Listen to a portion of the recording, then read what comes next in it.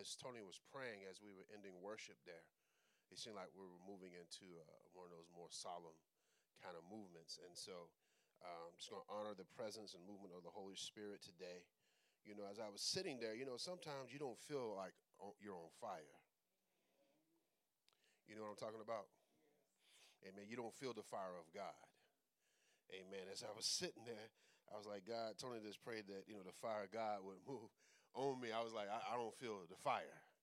Amen. Matter of fact, I feel like you ever seen like a scene or a movie or something, or you may have experienced this at a campfire where somebody threw water on the fire and there's like smoke, right, after it's been dampened.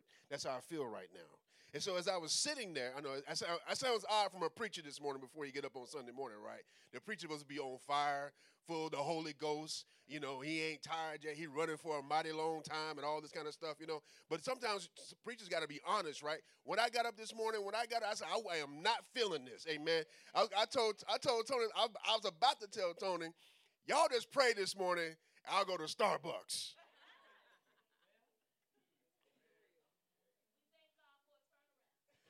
Amen. But as I was sitting there, oh my God, as I was sitting there waiting as we were praying and worshiping, the Lord said, you may not feel the fire, but I still consume you.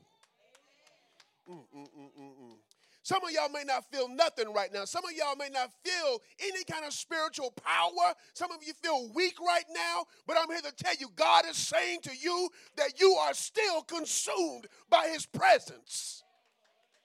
You are still held by the Almighty. If you don't get anything, if you ain't feeling nothing, at least know that you are loved, that you are held by Almighty God. So I'm just grateful to be held this morning. Amen. I'm starting to feel something. I don't know what's going on. Sometimes you got to rev it up, you know. But, you know, the thing is, you know, I'm learning, like, when we're talking about on God, when we're talking about spiritual growth, oftentimes in the church oftentimes is captured by consumer culture and spectacles. And so church becomes one high experience after the other, right? Amen. You have a week full of lows. You come to church to get your fix. And I'm not saying that you don't come to church to get inspired, to get energized and things like that. But one of the things that you have to realize is that when you own God, when you are in the growth process, when you're on this journey of life with God, this is a process. There's probably going to be more lows than highs. If I was to keep it real with you. Amen. We've been talking about on God. Man, y'all still consumed. I don't care how you feel this morning. God still holds you. God still loves you. No matter how you feel about it this morning. Our text this morning is Psalm 43, 1 through 5. Psalm 43, 1 through 5. And so the series that we started last week is called On God. And on God, we were talking about that slang, right? My stepson, Joshua, he says this a lot when he's talking with his friends. He's trying to convince them that what he's saying is true. I always hear him on the phone. He'd be out in the driveway because sometimes he can't talk in the house because, you know, he don't want to talk business in front of us. And so he'd be on the driveway, on God, bro. On God, I'm telling you, bro. On God, bro. I'm like, man, I love the way he says. I'm going to tell Josh that. I'm like, man, I love the way he says that. On God, bro. On God, fam. And so what we learn is if you are a student of the Urban Dictionary, on God has two primary meanings. On God means that what you are saying is true. Right? It's validated. It's real. I'm coming honest with you. But it also has a secondary meaning, which is what we jumped this series off of, is that what I'm saying, what I'm about, I'm very serious about. And so what we're saying in this series is to be on God, with your life with God, is to begin to look inwardly to say, have I been serious about my life with God? And what does it mean to begin to take seriously my life with Jesus? my spiritual life. What does it mean to grow spiritually? Because oftentimes, like I said earlier, we get the impression that Christian faith in our culture in North American consumerist society that says that church is one experience after the other. You just kind of aimlessly going through life, just kind of existing and surviving. And if you're a religious person, if you're a spiritual person, then church is just one Sunday after the next, after the next. But I'm here to let you know that there actually is a spiritual expectation of God, of your life with God. Right? There is a such thing as a spiritual journey. There is a such thing as having the expectation that I will grow spiritually. And so part of the life of the believer and follower of Jesus is to be able to name and to give some kind of description of what growth looks like. If you don't know what growth looks like, guess what? You don't know if you're growing.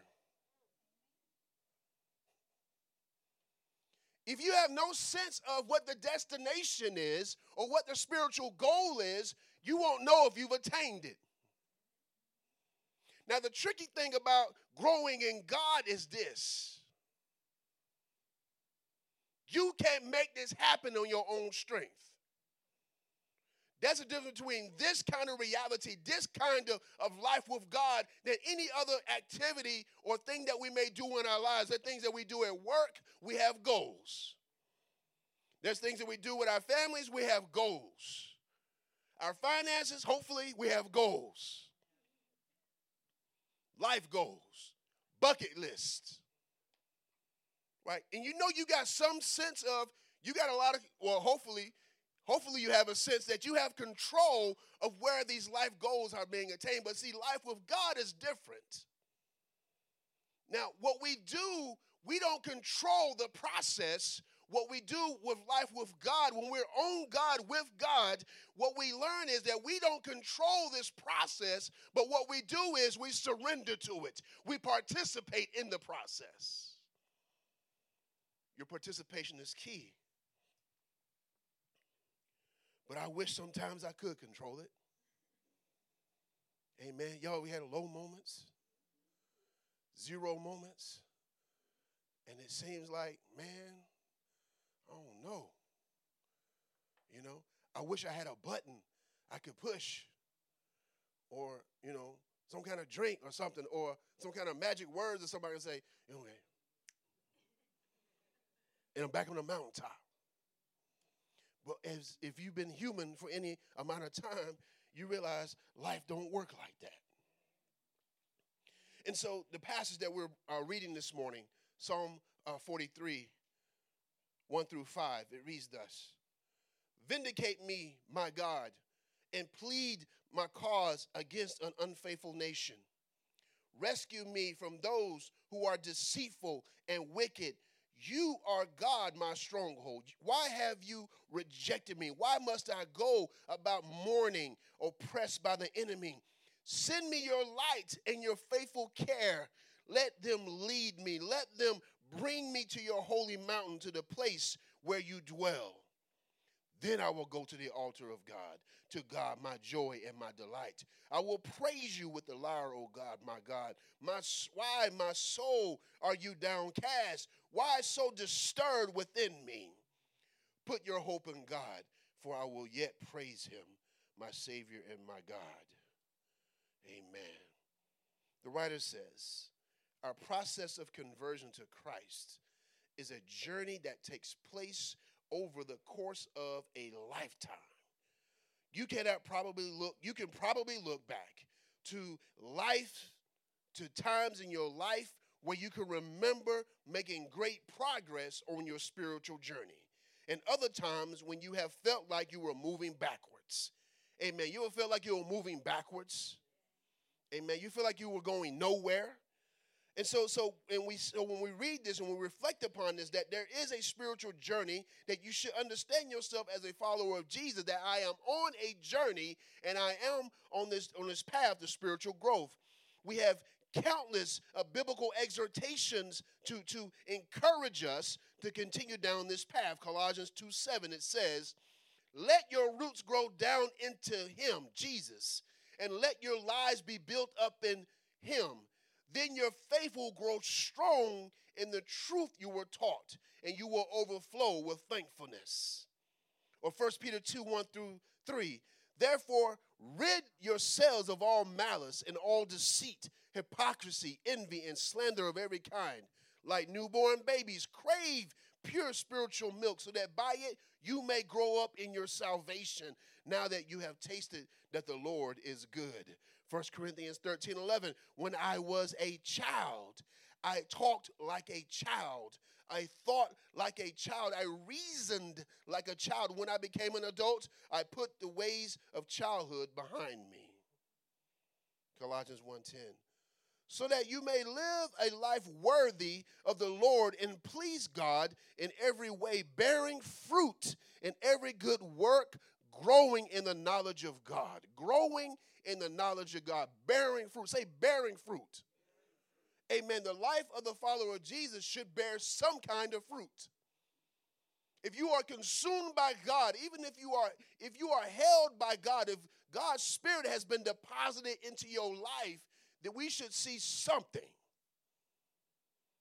Not necessarily perfection, but we should see signs of life.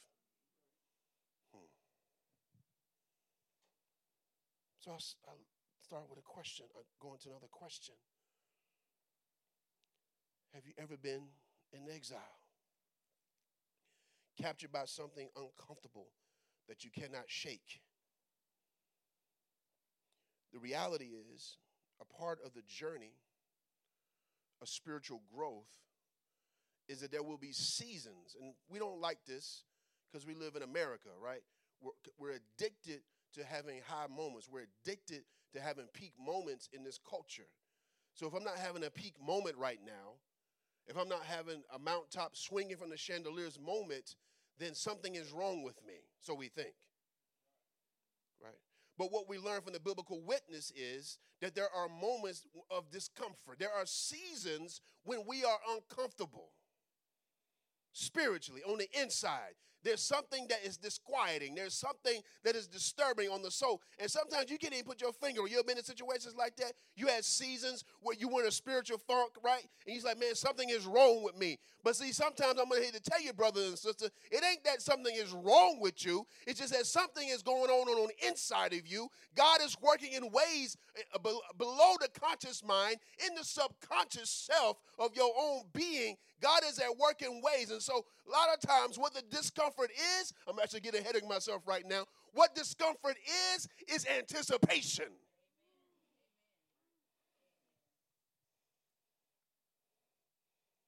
Because your spirit your soul realizes that God is at work. Did you know this? Your soul is aware that God is at work when your conscious mind isn't. You need to understand this. Because some of us, we be like, I ain't feeling this. But your soul is like, God is here. I know this well. God is at work. So what I'm saying is there are going to be spiritual seasons. You got to know this, y'all. You got to see, we've been sold a bad bill of goods in the church that told you that the whole thing is about the mountaintop, man. Moses went to the mountaintop for a season. Then he fell back down that joker and had to deal with Israel. The Christian life is not a series of mountaintop experiences. It's mountaintops and valleys and deserts and streams and floods and hurricanes and tornadoes and sunshine. It's all of that. So there will be spiritual seasons of discomfort in our lives. The psalmist is describing a situation in Psalm 43. He's describing a situation where the writer is seeking God to vindicate them because they are surrounded by external enemies.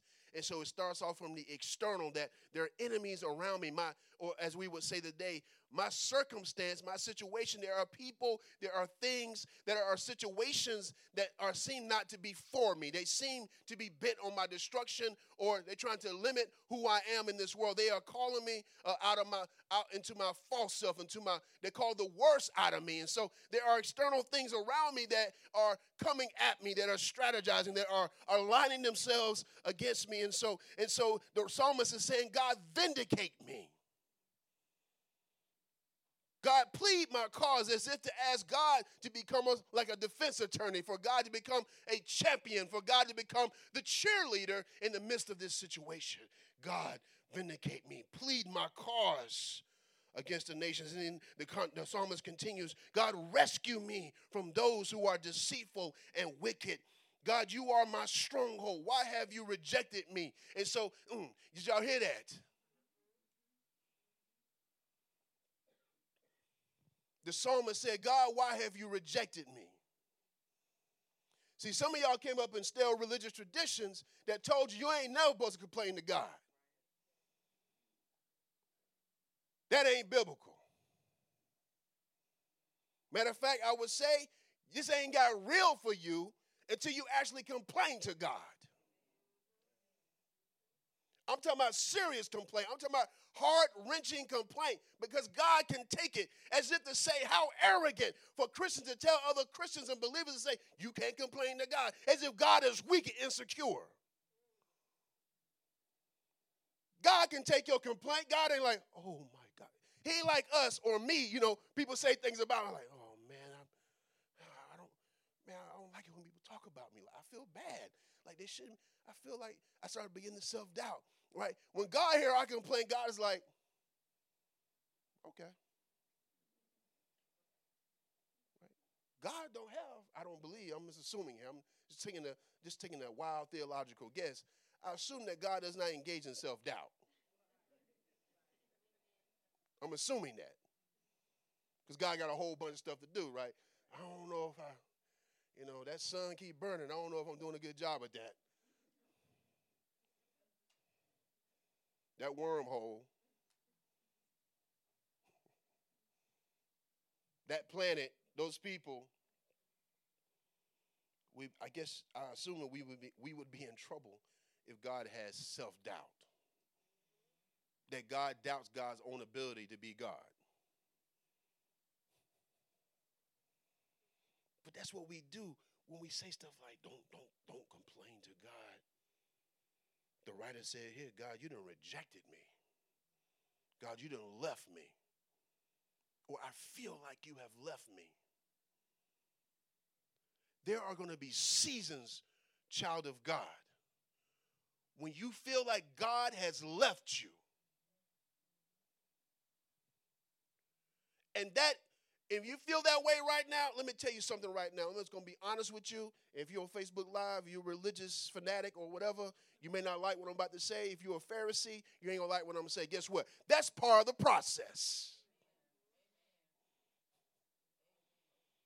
To feel like God ain't with you no more. Now, they ain't to say theologically that God ain't with you, but what I'm saying is there are going to be seasons in your life when you ain't feeling God and you feel like God has abandoned you, even in your lowest moment, even when you feel like, God, I really need you right now. I need you. Come by here, my Lord. Right? I need you to come by here, God.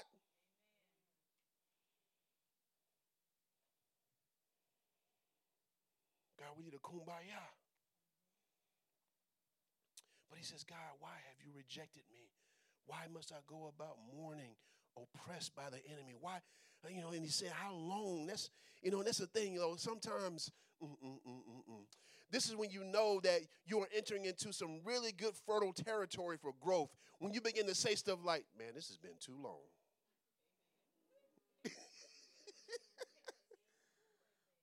You know what I'm talking about? I'm trying to help somebody this morning. Amen. I ain't got no spiritual milk for you this morning. Amen. I ain't got no spiritual Similac for you this morning. See, this is when you know that you're in fertile territory, that you are heading into an opportunity for expansive growth for your soul. When you say, God, it's been too long.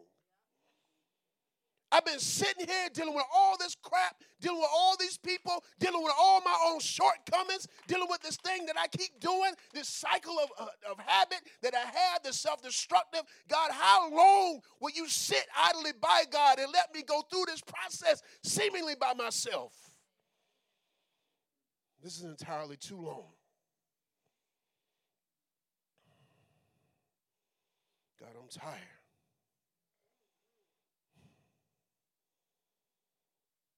How long shall I mourn?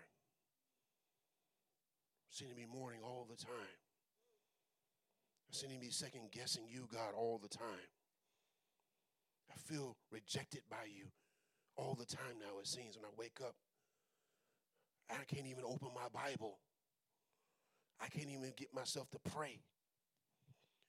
I have to drag myself to church on Sunday. Why must I go about mourning, oppressed by the enemy? Then he says this, something begins to shift a little bit. And then the psalmist says, send me your light and your faithful care. Let them lead me. Amen. Now notice this thing here. This is a petition. Amen. There's different modes of prayer, right? There's intercession. When you're interceding for other people, you're standing in the gap for other people. And then there is supplication or petitionary prayer, when you're actually asking God for something.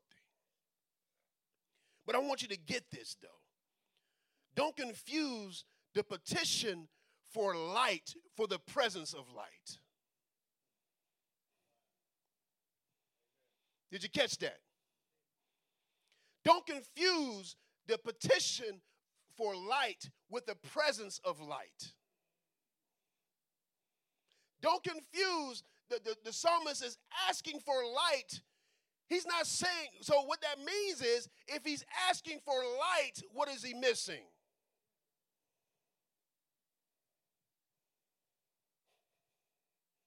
God, send me your light and your faithful care. Let them lead me. So what does that mean? There's going to be moments in your life you are led completely by your flesh.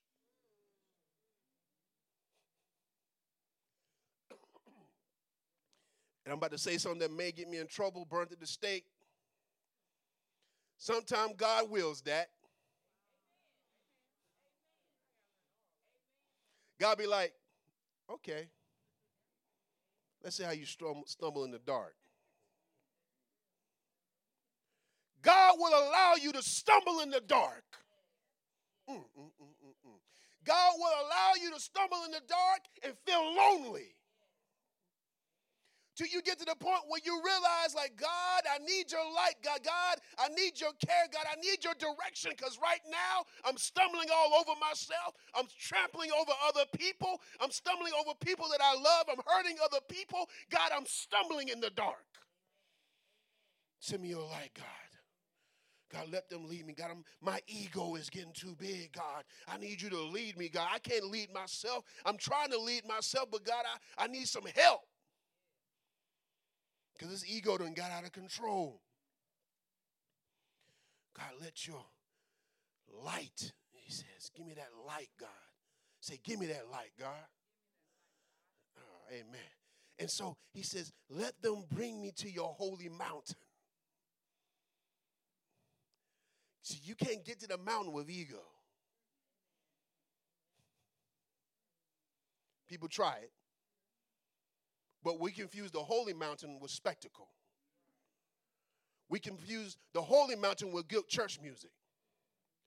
We confuse the holy mountain when the people are dancing, and there's nothing wrong with dancing and shouting. I'm all for that, right? I haven't found my praise dance yet. I'm still seeking that, right? I've been searching YouTube to find a proper praise dance for myself, amen? Because apparently you practice these kind of things. And so what I'm saying is the holy mountain is bigger than spectacle.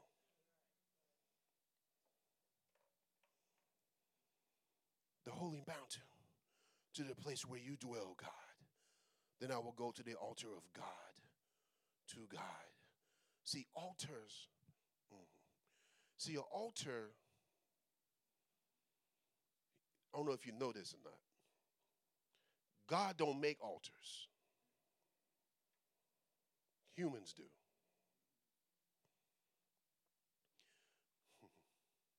Altars are human-made things that are a genuine response to the reality of God in our life. Right? So altars represent moments when we had a show enough encounter with the Holy One.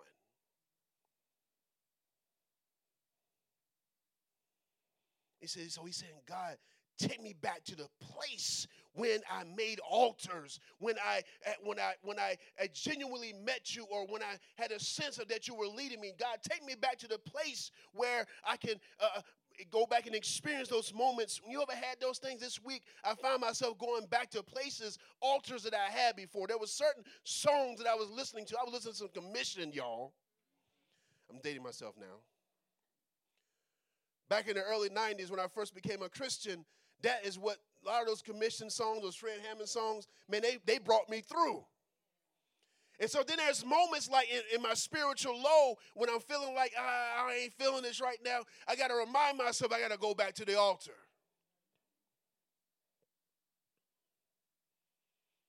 Not when I was just way up here somewhere, but when I knew that I met God. When I knew that God was in my life, that God had interrupted my moment, my regularly scheduled broadcast of my life, that when God showed up, sometimes you got to take a trip in your spiritual memory. You got to go back to the altars of your memory. Then he says, then I will go to the altar of God, to God, my joy and my delight. I will praise you with the lyre, with the instrument, right? Oh God, why? My soul, and I love this, y'all. So it's a petition, but then he begins to engage in self-talk. How many of y'all have self-talk? All the time, amen? That's one of the most fascinating things about being a human. Of course, we don't know fully if animals do that. Other species, we don't know. Anyway. But that's one of the most significant things about being a human being, that we can engage in self-talk. We can talk to ourselves. So he's literally, and I love this because notice what the psalmist says. He says, why, my soul, are you downcast? Why so disturbed within me? And a lot of times we are driven by the why question. We don't understand why we may feel this way. We may not understand why we're in the season of discomfort. But what I'm telling you is that what we learn from Scripture and from this tradition called the Christian faith is that sometimes God ain't going to give you a why. All you need to know is that you got to go through it.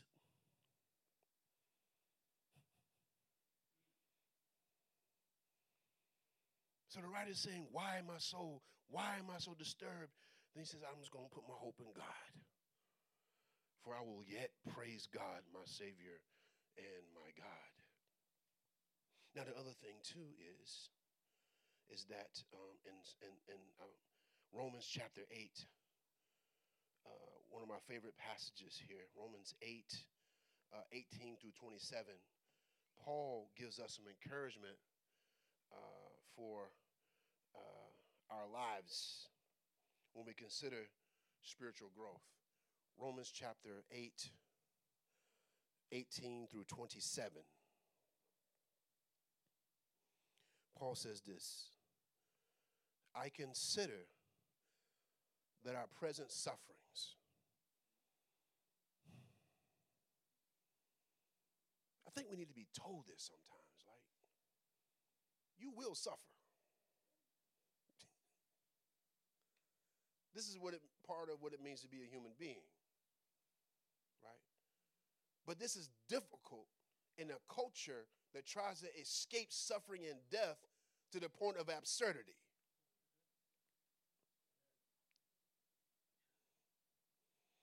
I consider that our present sufferings, one of the things that I do practice, and I posted this on Facebook a couple weeks ago or several days ago, one of the spiritual disciplines that I engage in is I remember my death. This is ancient Christian practice. to remember one's death, meaning that to reflect on the moment and think about your own death. Now, we live in a culture that is strongly afraid of death. Probably, I would say this. People say America, make America great again and all this kind of stuff. America's the greatest nation in the world. I want to submit to you that America actually is the greatest nation that is afraid.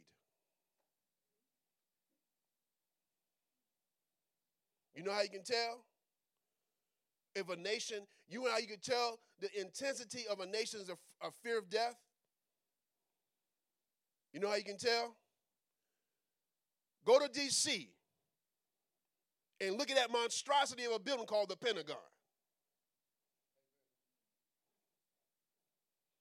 The size of your military will reflect the intensity of your fear of death.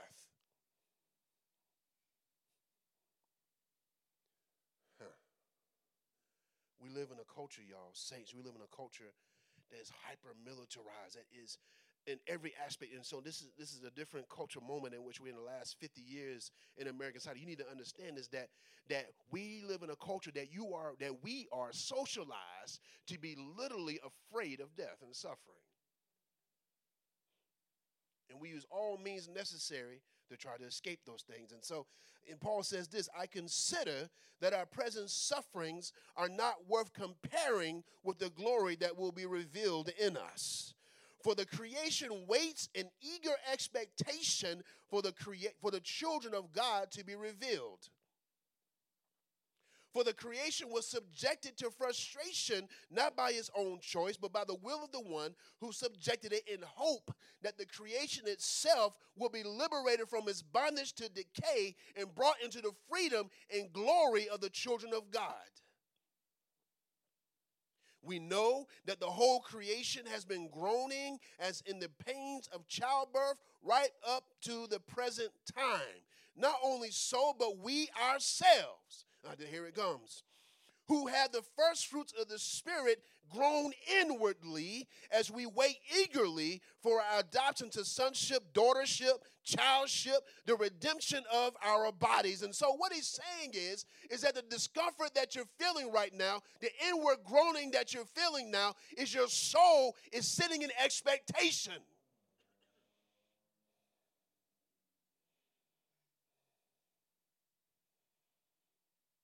Discomfort, spiritual discomfort, is expectation.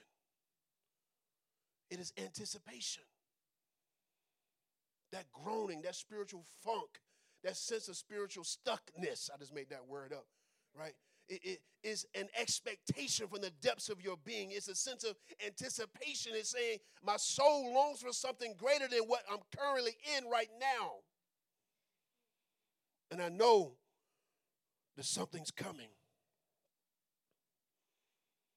For in this hope we were saved. But hope that is seen is no hope at all. Who hopes for what they already have?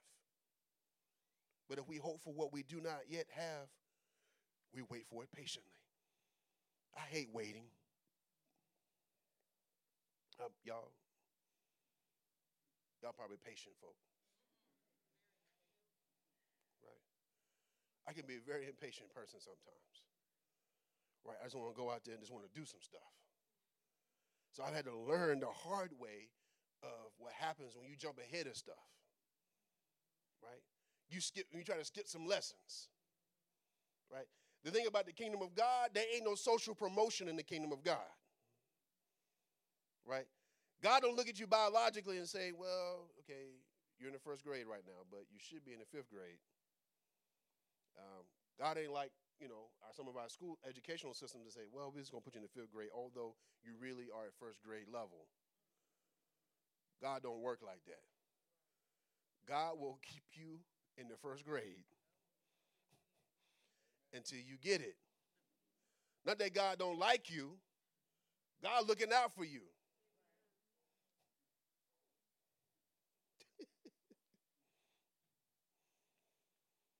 But then he says, but if we hope for what we do not yet have, we wait for it patiently. In the same way, the Spirit helps us in our weakness. It doesn't say that we can't be weak, y'all. There's going to be moments when we are weak. We are tired. We are exhausted. We easily give into our flesh and to our passions that may lead to self-destructive behavior and things. And so there are moments when that happens in our lives that, let's be honest with you, like when we tell people like, yo, you should be 100 all the time, that you should be you and Jesus should be like BFF, like 100, 24/7, 365 days a year. Like you and Jesus should be BFFs like every single moment, every single minute. You'll meet people like that, man, Jesus tight. Like 100 all the time.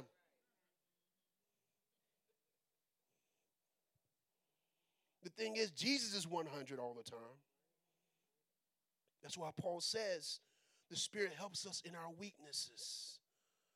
And it says, we do not know what we ought to pray. I love this honesty. There's seasons where you ain't got no prayers. You ain't got no words. You ain't got no petitions.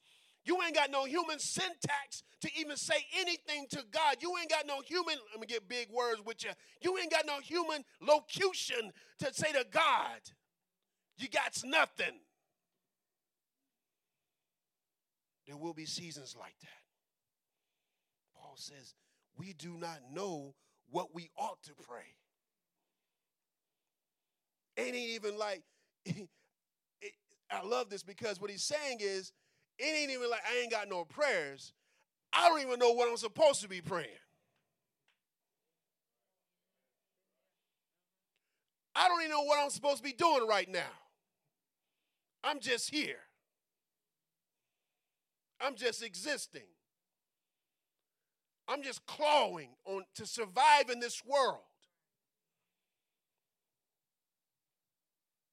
He says, but the Spirit intercedes for us through wordless groans. That means the Spirit will groan for us. The Spirit will enter into our discomfort and feel that in the Spirit. Just like we are groaning inwardly, the Spirit will groan inwardly within us. God will get into the mix with our discomfort. God will feel our discomfort and groan with us. But the thing is, the Spirit will groan with us. The Spirit will join in our discomfort with us. But the Spirit got wordless prayers. And it says, and God who searches our hearts knows the minds of the Spirit, the mind of the Spirit, because the Spirit intercedes for God's people in accordance with the will of God. So even when you don't know how you ought to pray, you don't know how you ought to proceed with this spiritual life, even when you have no clue, you feel abandoned, you feel discomforted in your soul, you feel disturbed, you may not feel anything. The thing is, you need to know is that the Spirit knows, amen, the Spirit knows, the Spirit searches the heart and mind. The Spirit knows exactly where you are. God knows exactly where you are.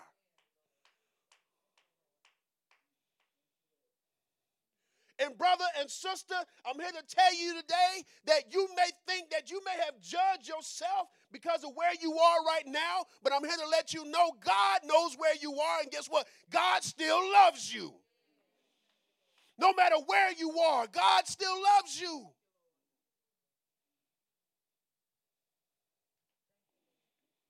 The voice of religion would say, you're not worth it. The voice of our culture will say, you don't matter. The voice of racism in our culture will say to our people, you are not valued. You are not intelligent. You are not smart. You are not beautiful. You are not the creation of God. You are an aberration. You are a monster. You are a beast. You are nobody. You have no value. You bring nothing to the world. And the Spirit will whisper and say, that's a lie.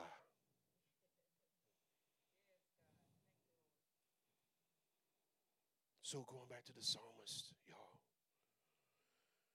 he's in a crisis. He's talking to himself. He's talking to God. He goes from petition to hope. from complaint, petition to hope. I'm not saying this is an ingredient to get light. I'm not saying, man, I wrestle with our religious culture sometimes. This ain't the 5 steps to get your supernatural breakthrough. I'm not giving you steps to take to get your breakthrough. I'm saying this is how life is. Sometimes life just simply sucks. And I'm going to make it even, I'm going to add insult to injury. Sometimes life sucks and you're going to be there for a moment.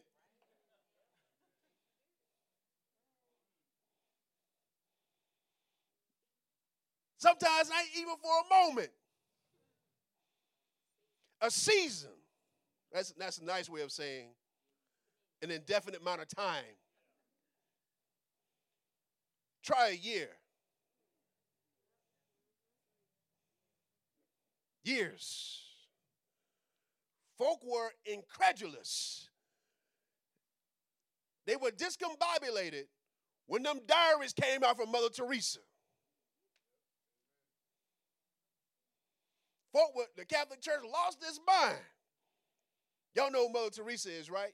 She died some years ago, was a Catholic nun who worked in the slums in marginalized places in India, amongst the leper colonies in India, amongst the most, because they have a caste system in India where you have the lowest caste. She worked amongst those folks, amongst people who were suffering of leprosy. And so she opened up a ministry, a mission space for people to be cured or to be companioned as they transition into death. And so here's this woman who had a strong sense of call. When she was a young woman, she was sent to India. But the last few years of her life, she said, I felt not God.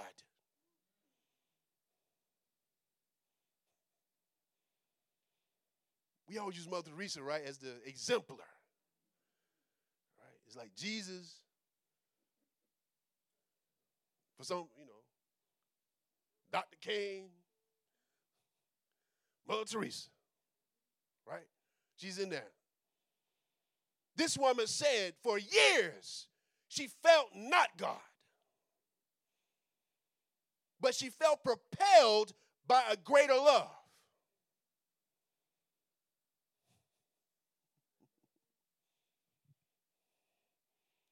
I know.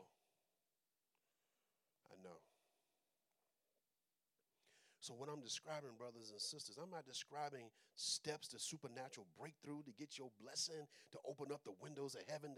I'm not saying to you, I'm just going to say this, and I've said it before.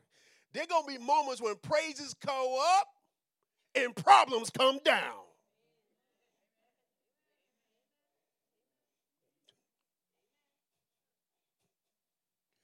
God, I praise you, Lord. Next day, you feel like crap. People say, sure, we say praises go up, blessings come down.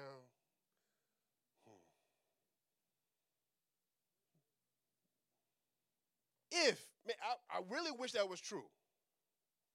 Because if that was true, I'd be praising like every moment. 24/7, 365, right? God, I praise you for that lottery ticket. Amen. Thank you, Lord. I'm going over to the convenience store over there right after church. I'm going to say, Lord, I praise you. God, I thank you for that lotto numbers.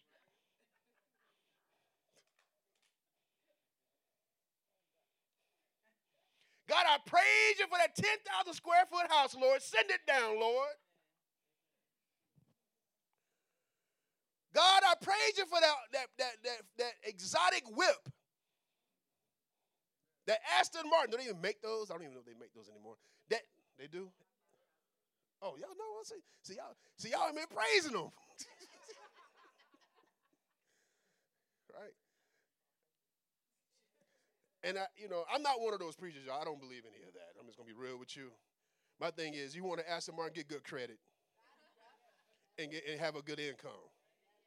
Amen. Ain't no matter pray, because if you want a lot and they gave you one, that joker gone in a month. You're gonna be waking up at 7 o'clock in the morning, getting ready for work. You're gonna hear that beep, beep, beep, beep, beep. They're gonna be rolling that joker back up on that tow truck and driving off.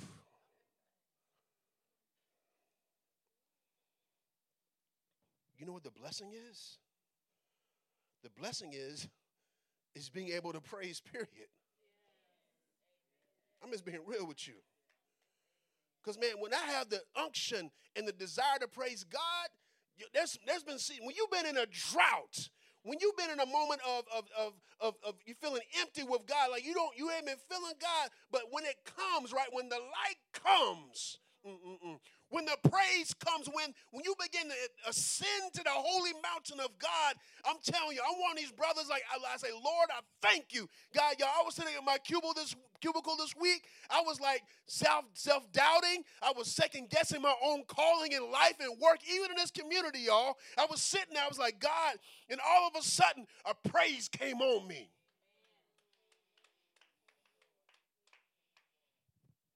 And I was like, God, I was like, thank you.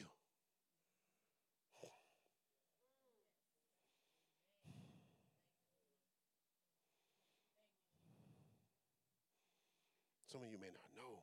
Some of you know. I thank you that today I may not have everything that I want and desire. But God, at least I got a praise. At least you let me know. You reminded me that you are here with me. You let me know that I'm held by you. I just thank God for that. I prefer that than 100 Aston Martins.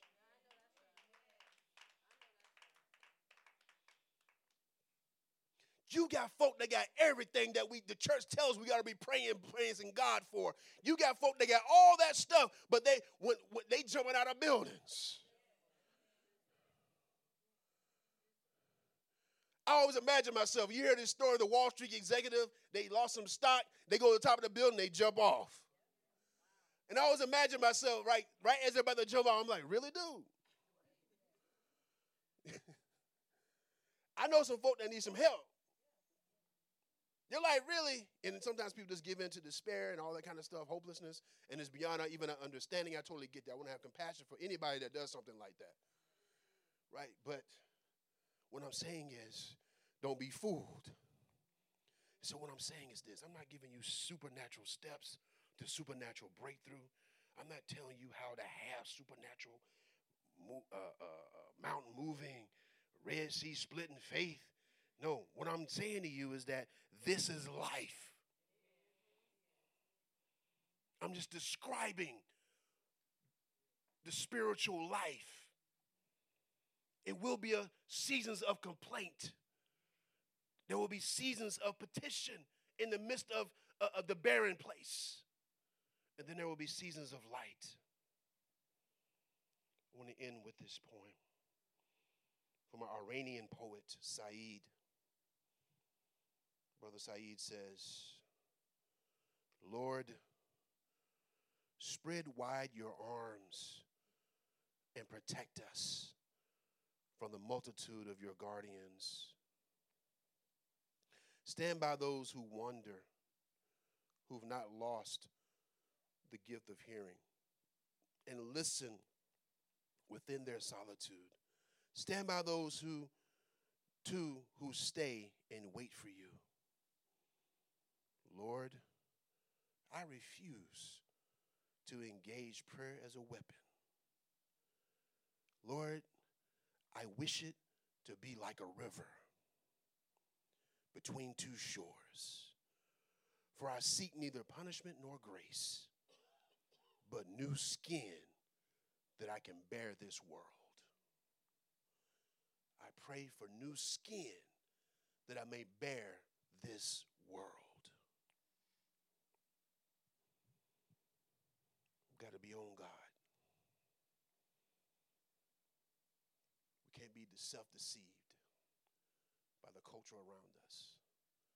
I'm not saying this life is all bad and all that. I'm just being honest, right? I'm not wishing ill or bad on anyone.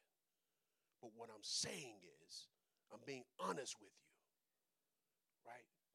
I can't sell you spiritual rainbows and Skittles when life ain't like that.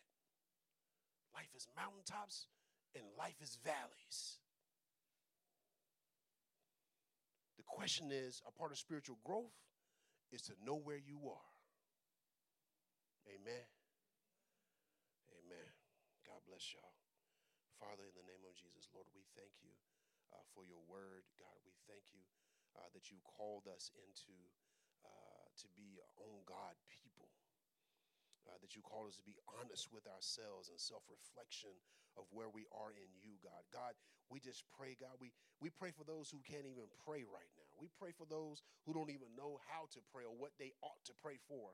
If that's you this morning, we're going to pray for you. Amen. Y'all pray for me. Amen. It wasn't just this whole week. I didn't know how to pray, God. But God, in this moment, I'm finding words. God, you are giving me words this morning. I can't even pray for myself right now. But God, I pray for those who don't have words, God, who don't have intention, who don't have desire to seek your face, God. God, we pray, oh God, that you will continue to move, God, even when they don't feel you moving in their lives, God. We pray, God, that you continue to groan, God, when they groan in discomfort in this season, God, that you will be with us in powerful ways that oftentimes we can't even perceive, God. God, I just pray, God, that we just be a people that when the light comes, that we can surrender to your light, to your unction, to your pushing, to your leading, to your holy mountain. God, we thank you for all these things. In Jesus' name, amen, amen. Praise God.